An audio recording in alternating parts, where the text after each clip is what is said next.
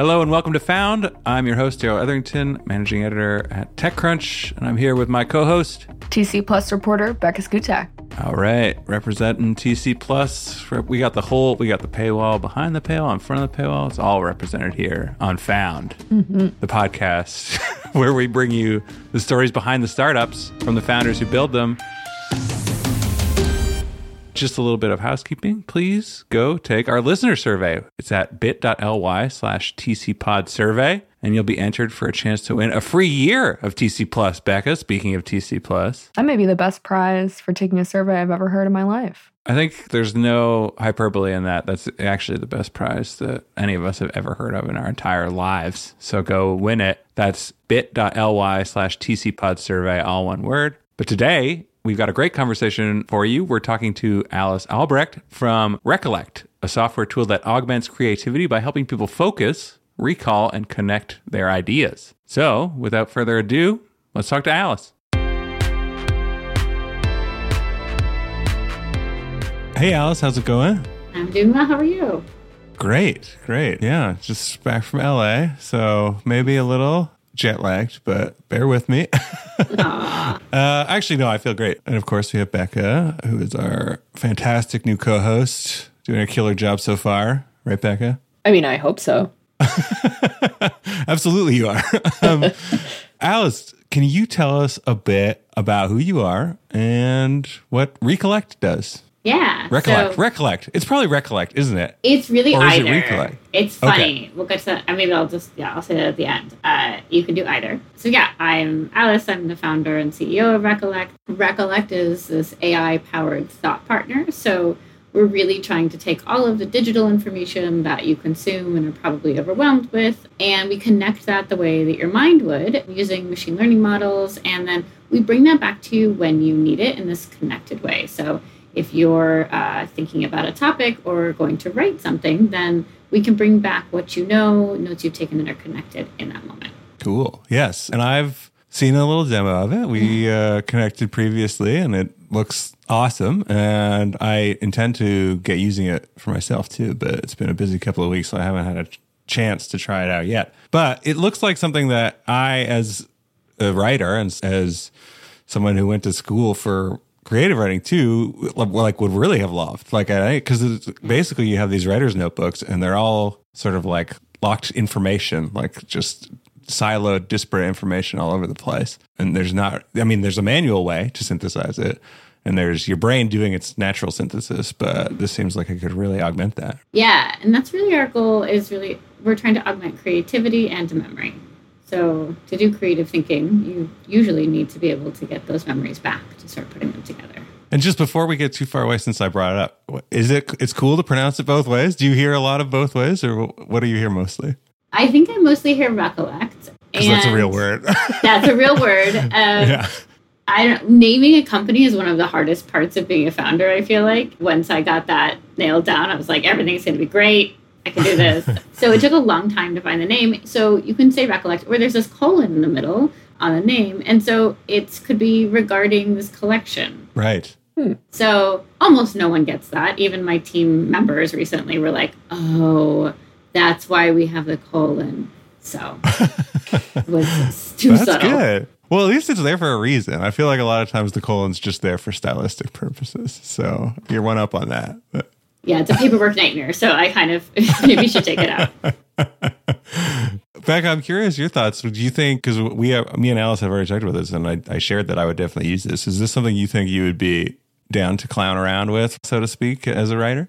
Absolutely. I mean, my thoughts, like you mentioned, the writer's notebooks, like my stuff is everywhere. I have notes about a story from 3 weeks ago next to a grocery list, next to an idea I have about something totally unrelated.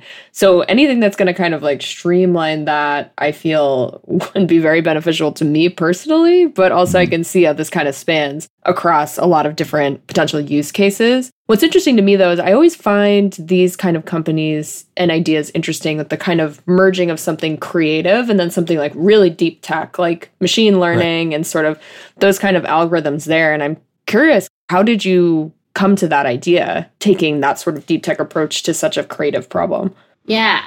So before founding Recollect, I was an academic for a while. So I did my PhD and a postdoc in cognitive neuroscience. So I've always kind of been fascinated by this idea of how do humans work? How do we deal with all of this information that's in the world? How do we process it? And then I spent about a decade in tech doing all of the data and machine learning roles that there were as that field kind of grew up. And what I noticed is we're increasing automation. So part of my job at the end of that sort of 10 years was, hey, company, we want to use machine learning.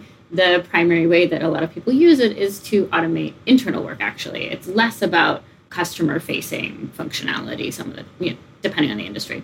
And what really struck me in that process was I would sit down with people and try to understand their workflows and try to understand, okay, how could we use machine learning to automate some of your human workflows? And to do that, you have to think about, what the person's doing, what their goals are, what materials they have.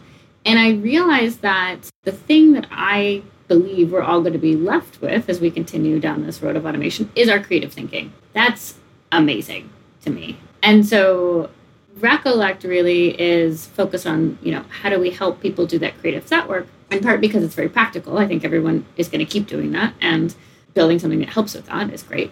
But I also think that even with all of the, generative algorithms that have come out recently, and everyone's very excited about creativity and AI, I still think that humans are the thing, or the ones that are doing the creative work. Mm-hmm. So I see the role of this very deeply technical piece of it, all the machine learning work, as a way to do the things that humans are not very good at and kind of let them do that creative thinking process and help them side by side with that. So the augmentation rather than the replacement there. Right. And do you, this is maybe more a philosophical question, but do you think that at some point, does it cross over to the point where the algorithms, where the AI is doing the creative work as well? Or do you think that's actually we will never arrive at that particular juncture? It's a great question. I was actually just writing a piece on, how does your brain give rise to this creative process? Mm-hmm.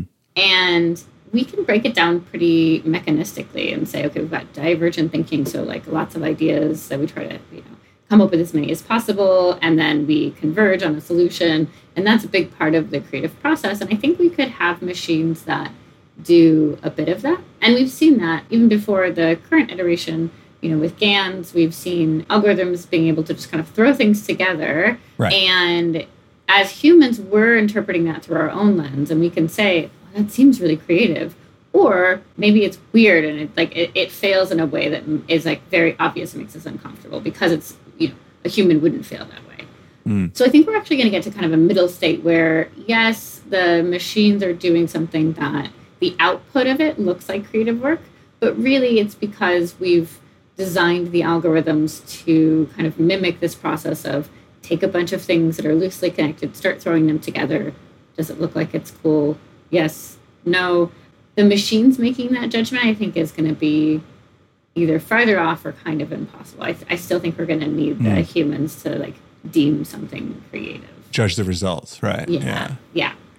And that's, there's also the ongoing debate of whether this set becomes circumspect if it's feeding itself back into the loop. And then what you're actually getting is just an infinite remix variant within a bound set as opposed to being able to go beyond that. But that, when I think about that, I'm but also would it make a material difference to an observer? Would anybody even notice if we were just all now fixed within this bound set? Or are we now even fixed with this? I mean, we're getting a little too ephemeral, I think. No, I love this question. I remember being a child, actually, and having this sudden realization. I think it was the Michael Jackson Bad album, of all things. But I was a little kid, and I was oh, there are a finite number of notes. Music can't be recombined forever, right? There's a fixed amount that this could be new. And so when we think about creativity as we're mashing these things together, and machines are going to have this kind of a weird set now because they've created some of it, we created some of it, but do they just run out of stuff? I think we do too. Yeah. But we don't run into that often, right? I don't know why it was that album, but music keeps happening. It's still interesting. You get these cases where people have strong preferences and they kind of reuse the same kind of that Vanilla Ice and Queen lawsuit where it was one note off and right. So So I think that problem, as it were, exists for humans. I think it'll probably be replicated for machines. One thing is interesting, though, is the training data. So a lot of these algorithms are based on training on basically all the stuff that's online. If you think about a machine that read everything in 2019, and then that was it, right? And then we want to evolve those over time. But now the things that are going into it are this mix of human and machine.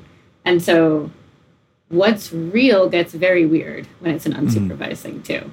Where it's like, right. Okay, I don't know what this is. Because that, like, we've sort of crossed that divide already, though. Like, we're in it. Yeah, I mean, I think we could just spend the whole time here, but we might lose ourselves in the process. But obviously you have a deep background in this, and I want to talk a bit more about that. I mean, you mentioned your education, but what about your professional career? Like, how did you kind of come to this over the course of your working life?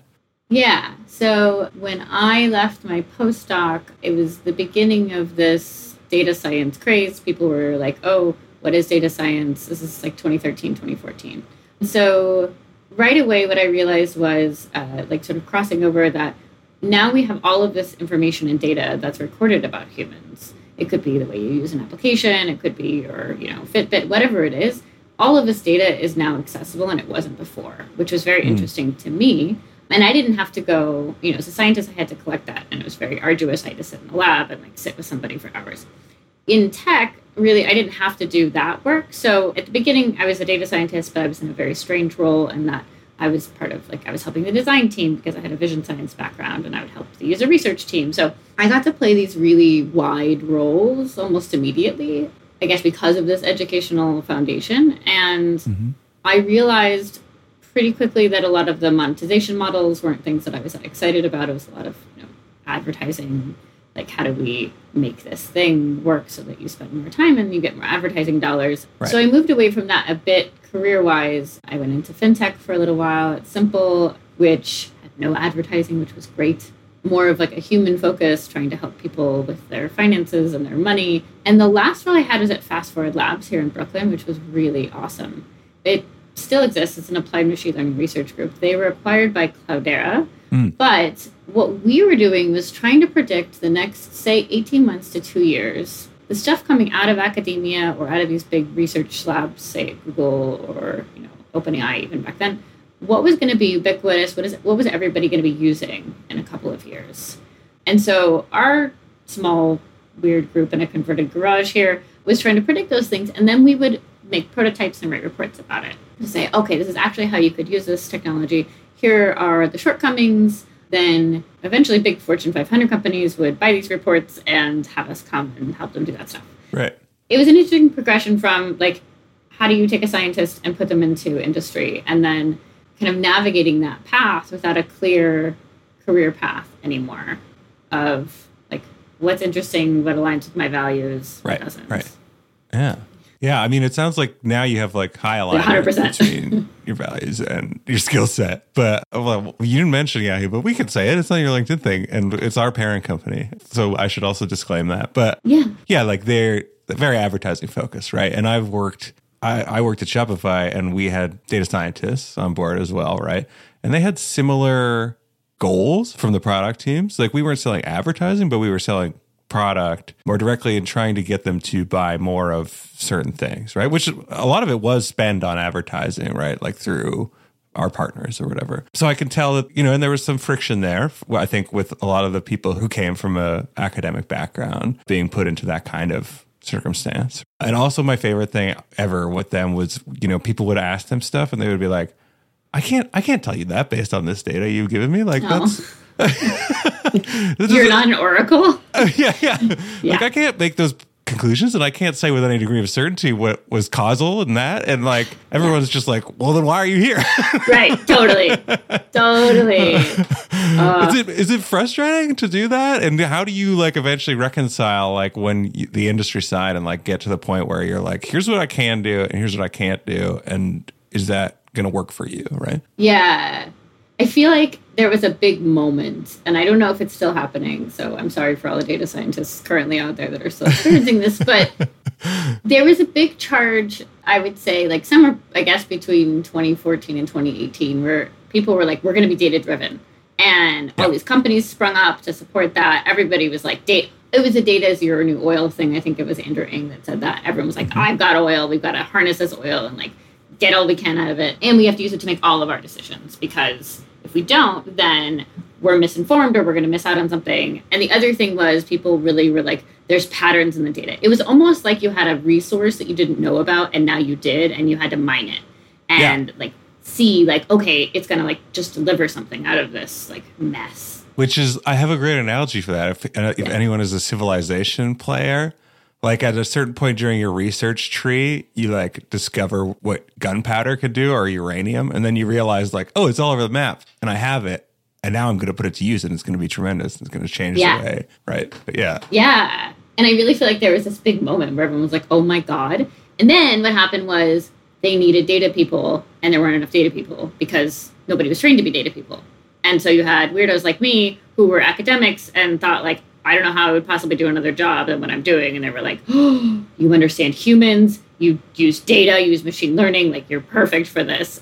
But there's this huge divide then, if you have that early crop, I guess, I would say, of people that were like, no, I can't, this is not accurate. And like getting over that, like, because in academia, it's like 95% confidence. You want to be really confident before you publish something. It's a very high bar.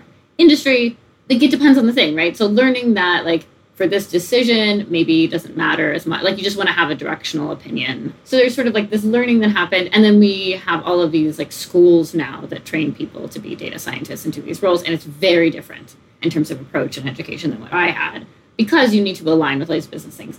The other thing I think that happened though, from the business side, was that people got really fervent about discovering all these things and they were going to make all of their decisions based on data. And at some point that didn't really work out.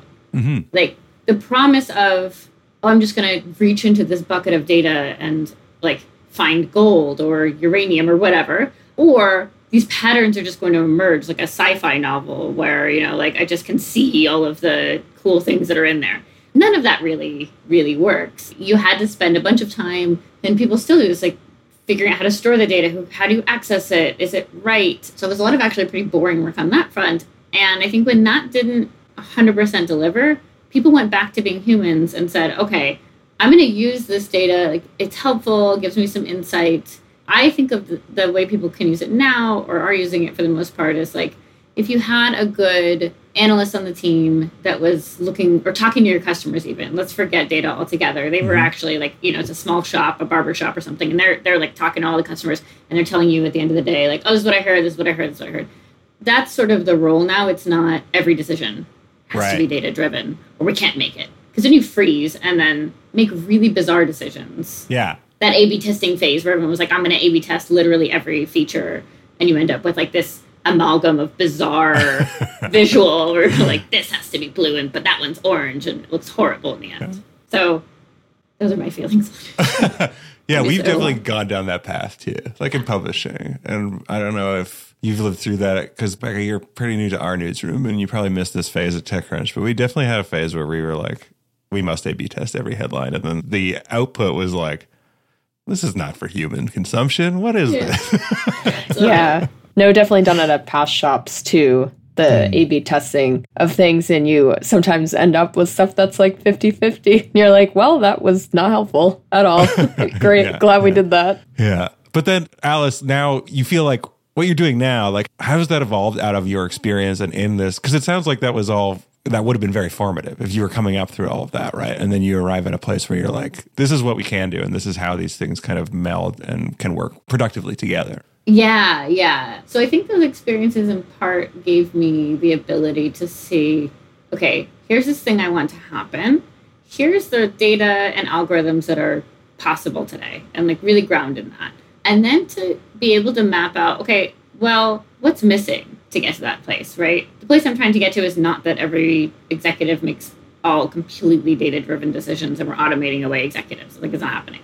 But for me, what happened was I could see that, especially with some of the changes that were happening with the transformer models back in 2019 and natural language, that we were actually getting a little bit closer to being able to do something with language, right? Before that, it was very computer vision driven. Mm-hmm.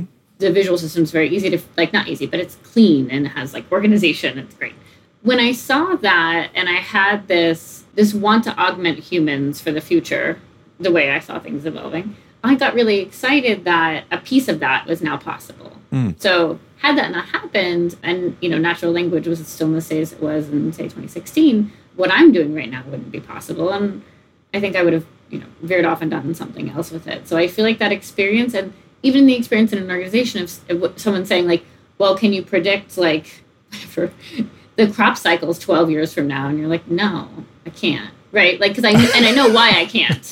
So I get good at explaining, here's what would need to be possible for me to be able to do that for you. Yeah. It's not possible now. So that kind of thinking, that framework is really helpful as a founder to say, oh, I can kind of see the future. Cool. This or this happens. And then I'm ready to jump on it because I know what's missing from that path. Yeah. So once those unlocks appear, you're like, oh, like this makes like XYZ possible. Whereas before that was not at all possible. Right. Yeah. Right. And I tend to think of them partially because of the founder of Fast Forward Labs was Hillary Mason, and she used to talk about capabilities all the time. And so it's kind of stuck with me too, where I'm like, oh, it is a new capability, or it's not.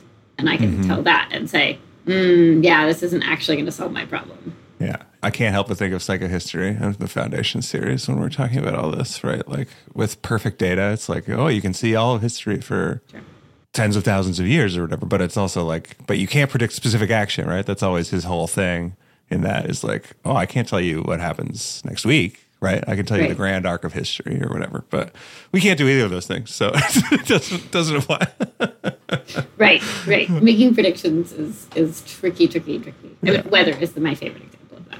Yes, yeah, absolutely. Yeah, I'm curious with, as you mentioned, so much of this company you couldn't have done say 5-10 years ago, just based on sort of how and where the field was. What has it been like building the algorithm for Recollect and kind of going through that process with everything being so new that you're looking at and sort of this like new way to approach it? Yeah, exciting.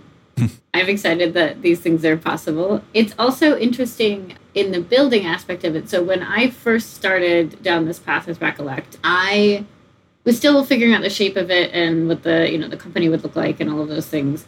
And I would talk to people about the idea. And a lot of people were like, that's bizarre. And the original idea was actually much farther out. So I kind of get that. But I think that, this is very new territory. There are very new things happening. Being able to implement those things. And this is going back to having done this for a minute now. There are paths that I chose not to take. There are new things that are coming out all the time that I know from a business perspective are not going to work. Because if I'm paying, let's say, for API calls, let's use OpenAI as an example, right? Like if I pay for those API calls, I build a whole product that's like amazing. But now OpenAI changes their business model, and now I'm reliant on them for this, core functionality in the product. Right. And I decide, or my customers decide, this is going to be huge. I'm really in trouble, right? Like I can't scale the business fundamentally. So it's like an interesting combination of like new things that's very exciting. I love the research that's going on, and understanding which of the new things not to use to say like, this won't work actually for a real business. I'm curious, you mentioned the original vision was far out. Do you want to share do you talk about it still, or do you keep it out of the pitch decks? Okay. Well, I keep it out of the pitch decks, and I might add it back in now. So when I was originally going down this path, I sort of gave the pitch, which I'll give in a second, but to people, and they were like, that sounds insane.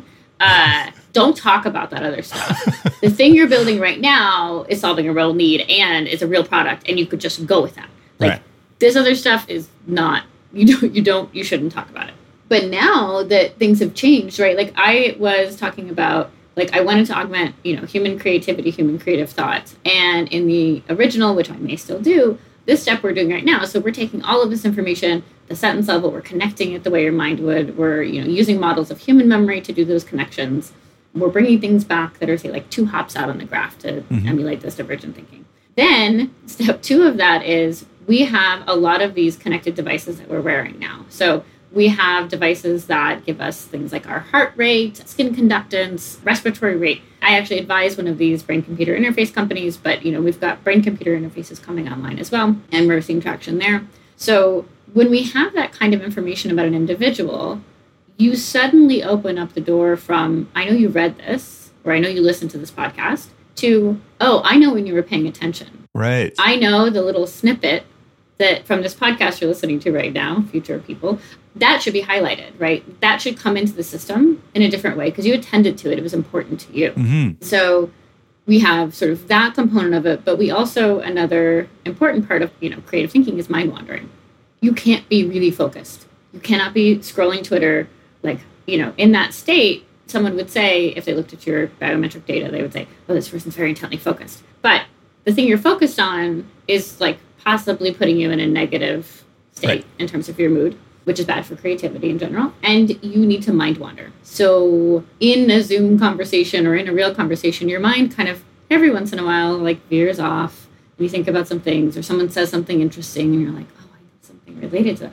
That process is incredibly important. And so part of the original vision was, okay, if people can wear something, like some sort of wearable that, we're trying to help track their attention and their mind wandering, not to engage them all the time and make them hyper-focused, but really to let them feel like it's okay if I'm mind wandering. If I'm in this meeting and I miss something because I'm thinking about some other idea in my own head, and someone says, hey, Alice, what do you think? I should be able to take the transcript of that, pull out the summary of what's just happened and show it to me and say, this is what you need to say, right? Right. This is where we're at, or this is what you know about that. Yeah, the original idea was very much taking more of the wearables as they become ubiquitous, more of the AR, VR spaces as they become ubiquitous, and being able to manipulate your ideas in space was the other piece of it. Because we didn't evolve for rectangular boxes where everything's hidden. Mm-hmm. So being able to visualize your own ideas, your thoughts, how they're organized is really, really important, I think. All of that combined sounds like, okay, you've got good amount of hardware that's in the mix here. And then I really do believe that in 5-10 years, we're not going to have the same kinds of computers. We're not going to have the same kinds of interfaces. Those will change. The way they change, like you said, with the data, I can't actually predict right now. We'll see what gets adopted, I think is the most important piece of that. People will come up with a lot of really cool ways to interact with digital things. But we don't need the storage on the machine anymore. It's in the cloud. And so if we move away from that, we also need a way to interact with that information. And that's going to have to be through speech, I think.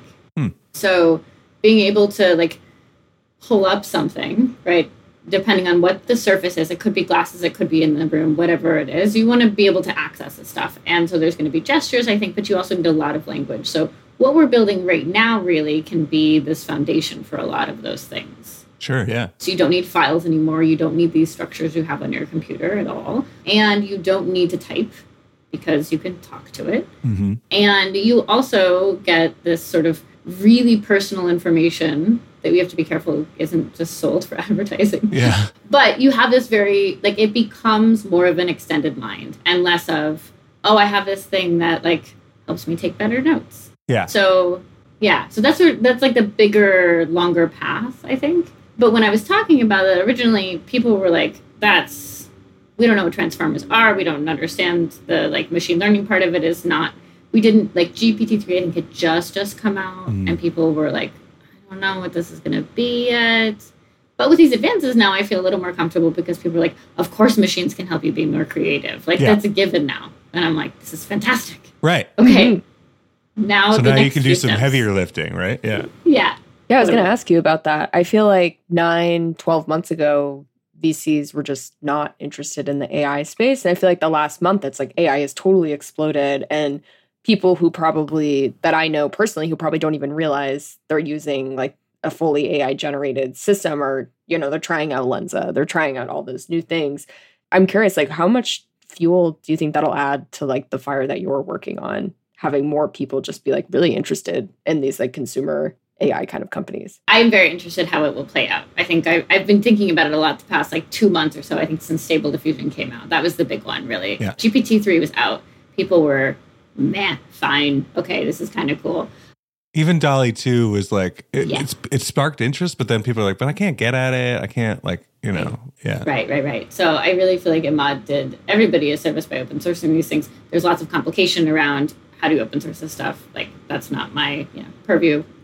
He can do what he needs to do with that. But in terms of the excitement, I'm really excited because it makes my job a lot easier to explain what we're doing and to give people a touch point. I think what's really missing when we're going from one kind of computing to another or one kind of way of working to another is how do you talk about what's currently happening and ground people in that, and then be able to lead them to the next thing? So from a conversational standpoint, from a storytelling standpoint, I think it helps a lot for people to say, oh, I tried X. It could be Jasper, it could be, some of the Stable Diffusion models, it could be DALL-E. But a lot of people now, especially in tech, I'm sure, I don't think my mom has gone on and made a bunch of images in Stable Diffusion, but a lot of people at least have had some access to this. Mm-hmm. So I think that's really positive. On the other side of that, I think what we'll naturally see now is it's a new thing you can plug in, and it's pretty easy to plug in. So I think we'll see tons and tons of companies plugging it in. It's almost like it's really a black box they're plugging in, right? I mean, a lot of these models are black boxes to begin with. So you have to prompt them, and you can't really steer what's happening inside. Once you prompt it, you get a thing out, and you don't really understand why. Even as the engineers, it's harder to really understand that. So I think on the other end of that, easier storytelling, but also people will get burned and say, this stuff is terrible. Mm-hmm. I tried this thing and I hate it. And it's not because the technology is fundamentally not there yet or it's bad. It's that, even when deep learning first came out, it's really hard to implement, right? And get it in the right place. Everybody wanted to be deep learning. Every single person wanted to do deep learning in these organizations. It's no, you don't need it for this problem, mm-hmm. or you can't do it the right way. So I'm excited about it. I think it'll make it easier for me in some ways. I think it'll make it harder for me in some ways. But for our company, I think the way that we're using some of these things is a little bit different than I have GPT-3 on top of a thing now. It's so great. Right. I think we'll benefit from first, having worked in this space for a really long time and understanding how you actually implement these things in a safe way. But then as soon as we have that latch, we can kind of build on the story and say okay, we're not using it this way, but this is why it works this way. Yeah, that makes sense, because it seems like you said, a lot of people are now doing it as a straight up bolt on. It's okay, let's strap this to whatever we're doing and then we'll go from there. Whereas you have it in the very core of the product and you're engaged in building it directly, right? Which is a very different proposition. But I think it's the astute observation there that I think people don't yet realize is the screw will turn, so to speak, on this. Right mm-hmm. now, is all very good. We're already seeing a little bit of the worm turning, rather. I guess I don't know what expression I'm using anymore. But Haya wrote a great article on TechCrunch this week about Lensa and how Lensa can very easily be manipulated into producing non-consensual, artificially generated pornography, right? Yeah. And their response was, well, it's against our terms of service, which is always a hilarious response, because it's oh, cool. That's the same. Oh, great. Never mind. Not concerned. Yeah. Facebook said the same thing about Cambridge Analytica. Worked great for them, right? Right. Another thing, you expressed that problem too, right? You can't address that within the black box. And the solution they've provided to us and that they're going to implement is product, or it's output oriented. It's once the output comes out, we will then censor the output based upon, again, artificial or ML powered detection of this stuff, right? So yeah. But yeah, you can't build it into the thing, which is a huge barrier for anybody trying to use this at the level of Salesforce or Microsoft or a huge tech company that with lots of dependabilities and whatever, right? And I was going to say it's inconsistent, because that would be another problem, because a lot of the times the profile generator just spits out stuff, and some of them are great and some of them are what is this? This doesn't look like a human, let alone me. Right. But it probably is internally very consistent to itself and its training data and expected outcomes or whatever, right? Yeah. It's just that's our interpretation of inconsistency. Regardless, that's another thing that they have to solve for, right? Which is hard to do in a black box world. Yeah. And it kind of, two of the things you said, I think, loop back to what we talked about earlier a little bit. So if we're deeming this system to do creative work, we're really the ones judging that. So if it's coming up with things and you're what in the world? Why do I have, some of the image stuff, why is there a hand growing out of the head? That's so disturbingly bizarre and specific. So I think understanding the way the thing works is the first step, right? So anyone bolting this on, understanding, it is mostly a black box. You can do some fine tuning, but really you're kind of shooting things in, it's coming out. Another thing, though, that I find very interesting, so bolting it on its face, probably a bad idea without the controls, right? So what we really want are some sort of guardrails to say, hopefully this thing doesn't turn into that horrible chatbot that I can't remember the name of right now. It came out years ago. Tay, I think. Microsoft's? Yeah. So Microsoft, right? Does this thing and everyone's horrified, right? And then there's all the social commentary, which kind of makes sense. It's like, we trained this on all this data. It's just reflecting back human behavior. Yeah.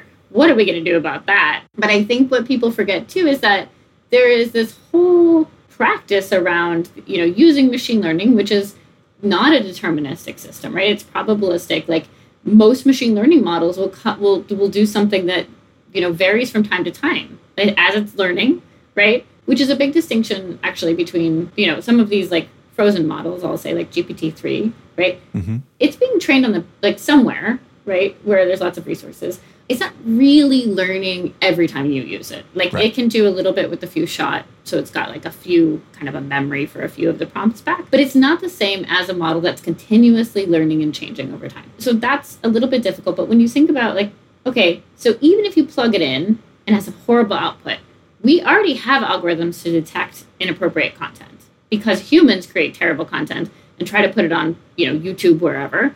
So we already have a mix of humans and machine learning models and other models that are maybe not even machine learning models, they're just decision trees, right? So we have to think about these as an ecosystem, I think. And so we're thinking about it that way as well. So like, our product doesn't just use one model. We're thinking about it like, we have graphs, right? I think graphs are a great way to put constraint on the system.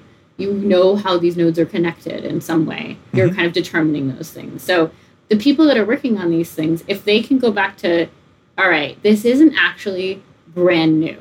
This is a new architecture. It's very interesting. It does really interesting things. But we have all of these other models and ways of building products and making sure they're safe that exist today. So building that into your product shouldn't be the hardest thing. Right. And probably also shouldn't be an afterthought Oh my gosh, no. Yeah, it's part of the original design, right? We know it's going to do something weird. So let's make sure that you don't just unleash it, on the world and then does really weird things. Or it feeds other models, worst case. So I could imagine now we have all these credit ranking models.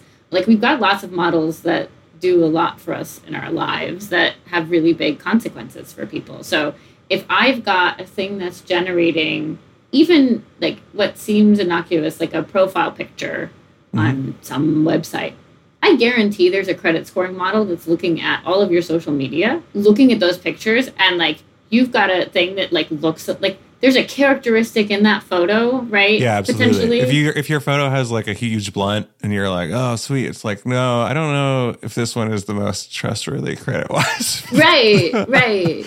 Which, makes a lot of sense, actually, if they're just images, or even you drew an image and it looks really weird. I don't know. But now you've got a system that's like, other models are combing the internet and getting data. The data, again, we talked about this earlier, this conversation, but like, the AI is generating some of the data and another machine learning model is using that data as a way to make decisions. And you're like, oh, but now we got to let it know that this shouldn't be used. And those two models are not talking. The big insurance companies, the big fintech bank companies, if they're out there, please like think about this. But they have to change their models now.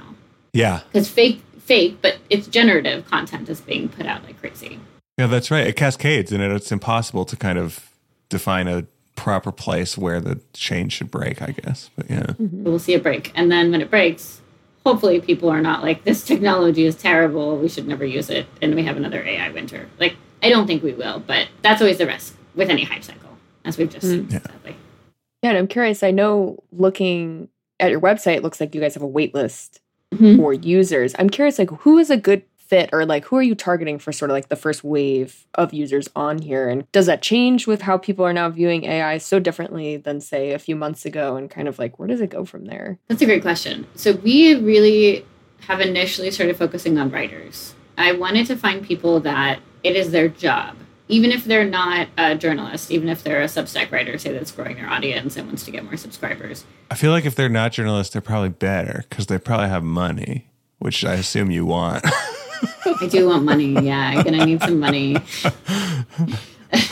Yes. Well, this is like an interesting product development strategy, right? So I want the people that are going to be using the thing most and give the most feedback and have some willingness or ability to pay. So the product we're creating is a consumer product.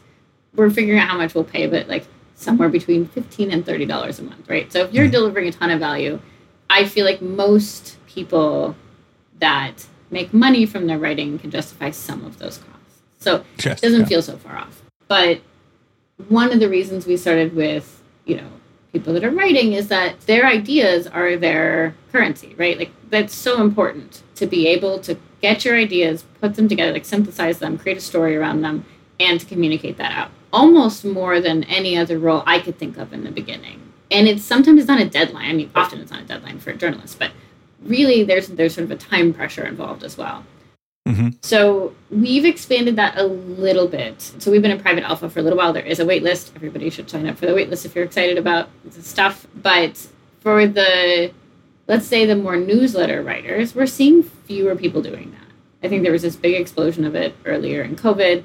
Lots of people were doing that. So to answer your question earlier, that nothing huge is changing based on the generative stuff coming out, people being excited about this. Like that doesn't really change our target customer, but we are continuing to think about, what are the characteristics of the people that use something like this? They do research, they read a ton.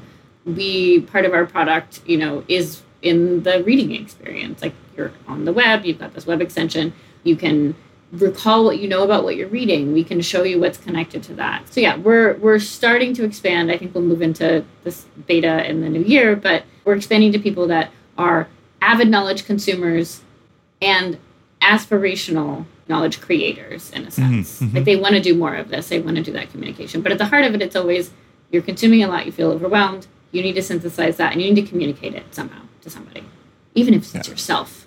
Right. You need to have this thing done and ready, like you said, with your notebooks and things. Like you need to be able to get that back later. Yeah. Well, I know there's there's always the stigma about broadening too big what your audience is potentially, but working at Shopify, there was a high value placed on writerly skills internally.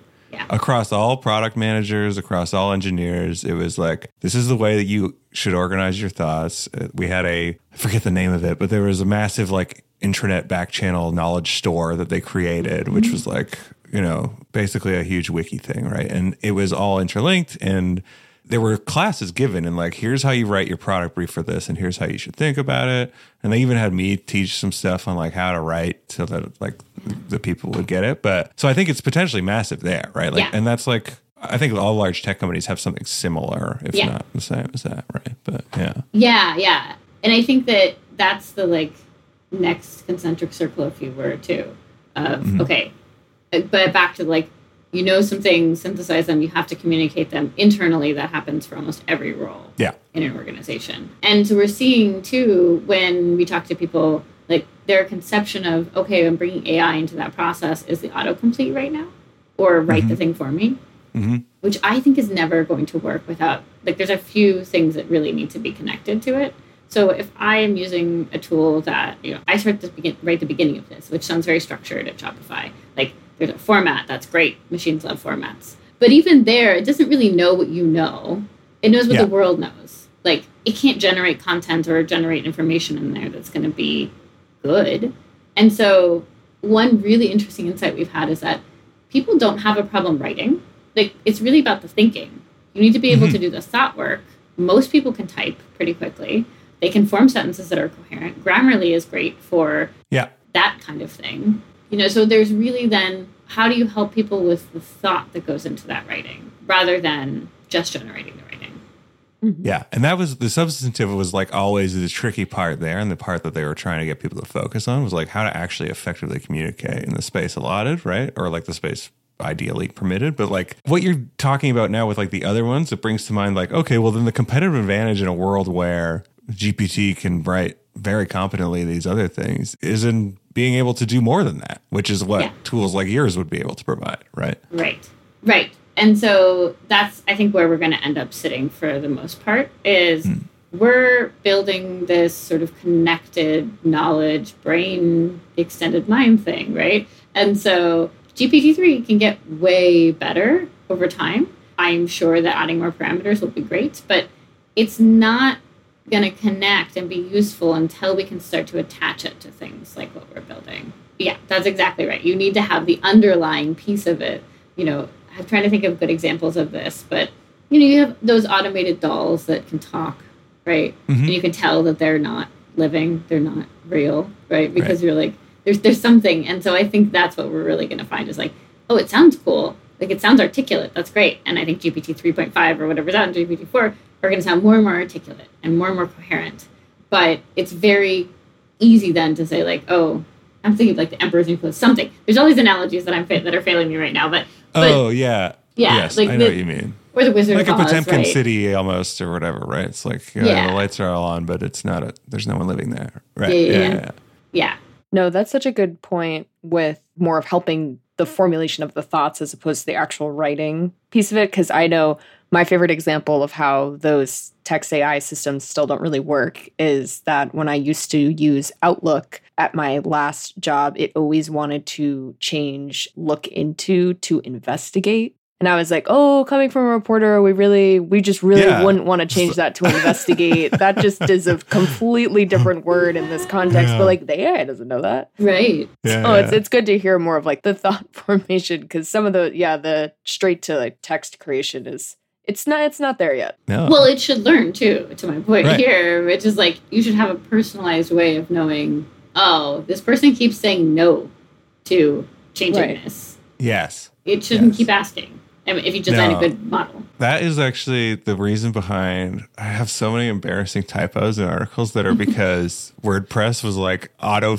typo corrected, and I went back and deleted like 7 times, and it never was like, okay, I get it. You want to do the other thing, right? Right. Yeah, it's still very, very bad at that. But oh well, help them get better, Alice. Help all of this get better. You brought this up, and I can't stop thinking about it. So I do want to hear your answers. Like we talked a lot about like unintended consequences, right? So how much do you think about that? And like you seem like a very conscientious person. So how do you contend with like the fact that as you're building these tools, they might have a significant impact on the way people think and what they think about, and over time it could change significantly human thought, right? So how do you contend with that, especially at the early outset of a product like this? Yeah. One of the main ways I think about that, so part of what we're doing is, as humans, we have a memory that works in a really particular way. So we forget things. And it's frustrating when I forget something, but it's also really important for me to forget and have the ability to forget. So one of the things I think about a lot as we're building this is,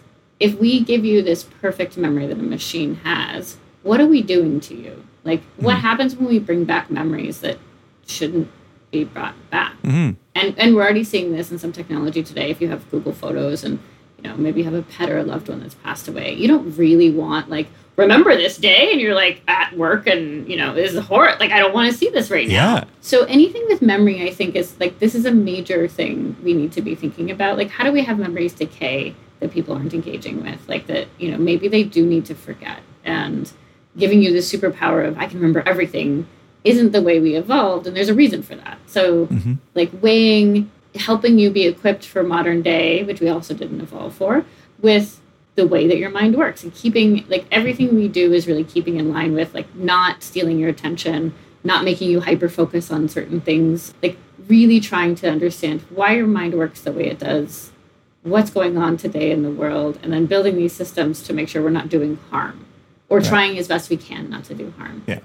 Yeah, that makes sense. Because you also mentioned the hyper-attention thing, and I was thinking of the nefarious uses of like, and especially in a remote work culture, it's like, oh, cool, I can use this to like hyper-engage my employees or whatever through cues or something. But oh my gosh. Yeah, there's a lot of ways that can go south. And when I think about that, I get a little concerned, especially given my aversion to the advertising models and working on that stuff. It's like, well, you could use the same technology, and we really kind of are, right? We're repurposing a lot of what's been done already, and in terms of how do you recommend things in a different way. And so one thing I like to think about a lot is that, like, okay, there's a lot of danger there.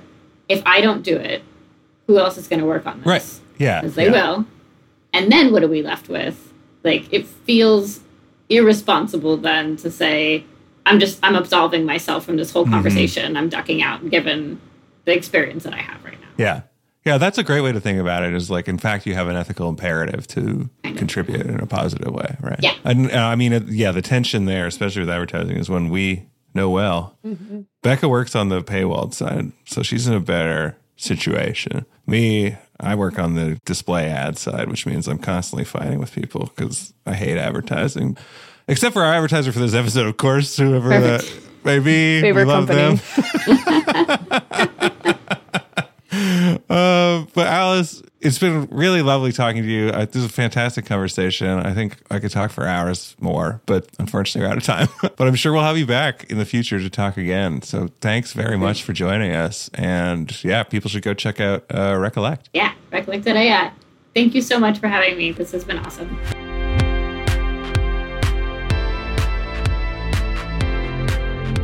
All right, that was our conversation with Alice. Becca, what did you recollect most about that conversation?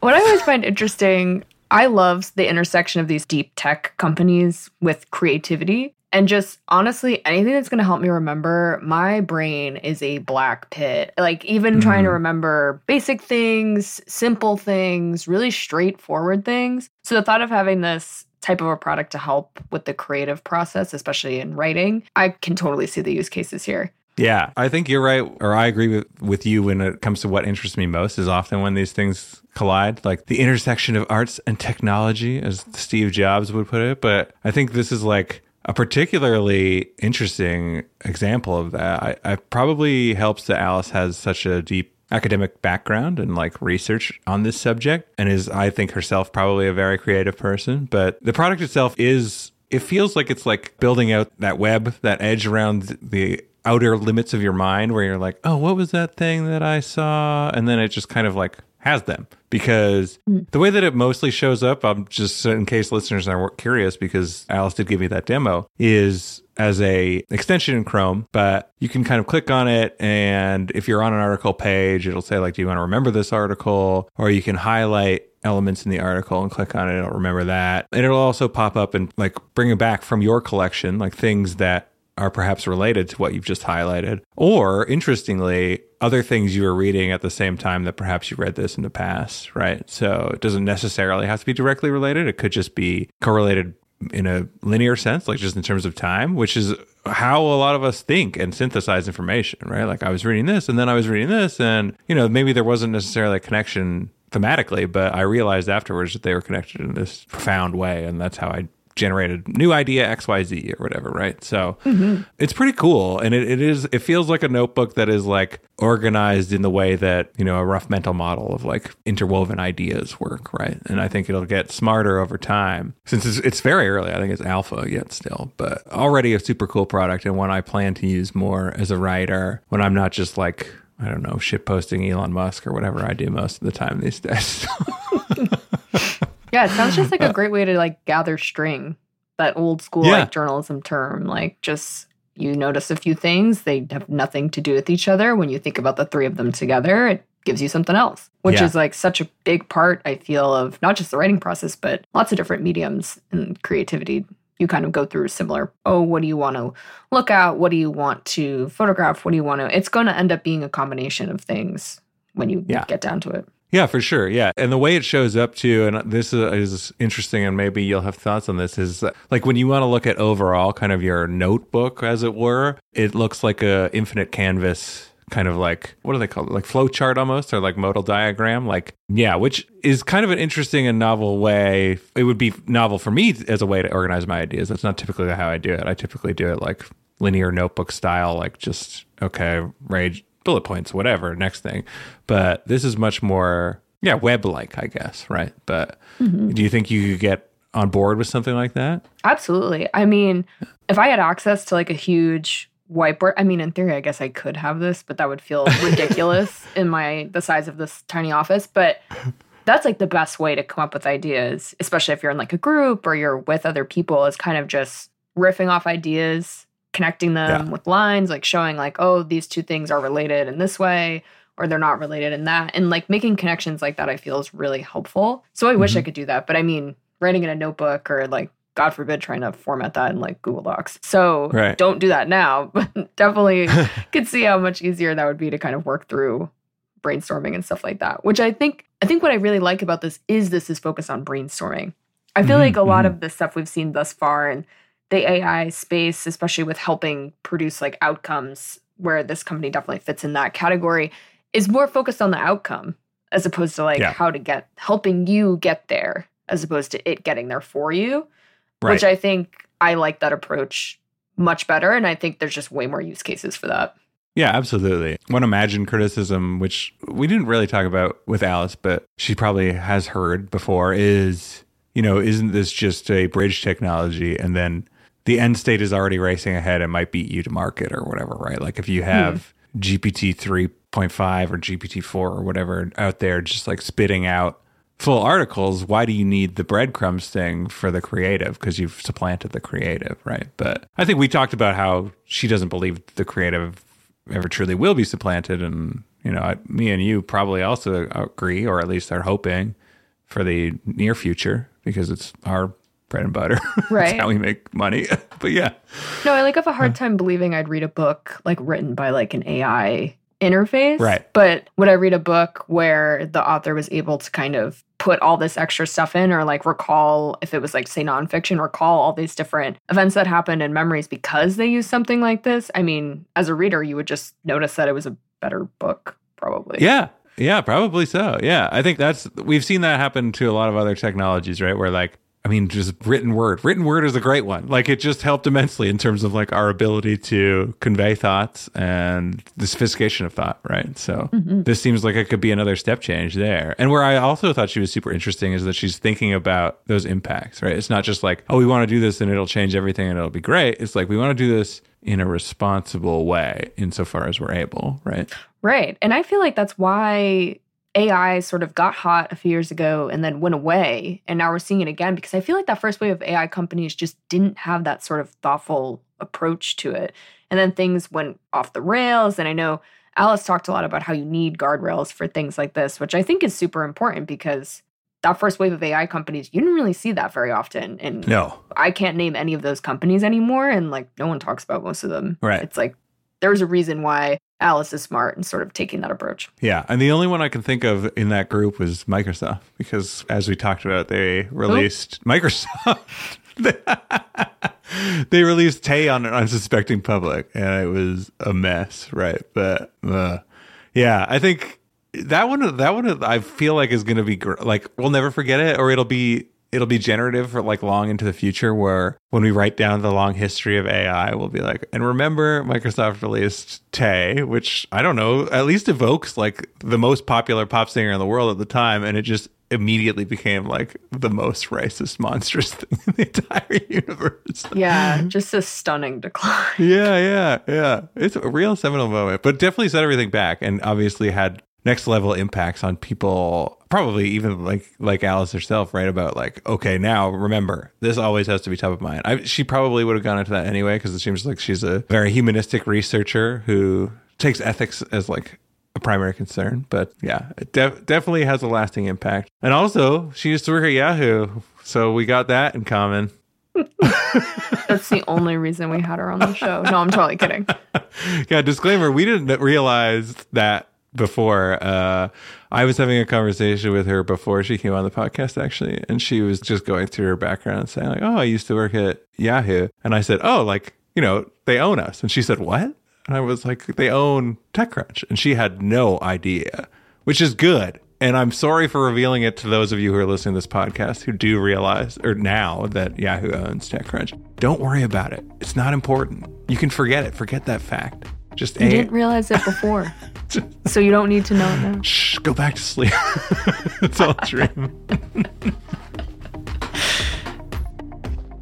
Found is hosted by myself, managing editor Daryl Etherington, and TechCrunch Plus reporter Becca Skutak. We're produced by Maggie Stamets with editing by Kel. Bryce Durbin is our illustrator. Alyssa Stringer leads audience development, and Henry Pickavet manages TechCrunch's audio products. Thanks for listening. We'll be back next week.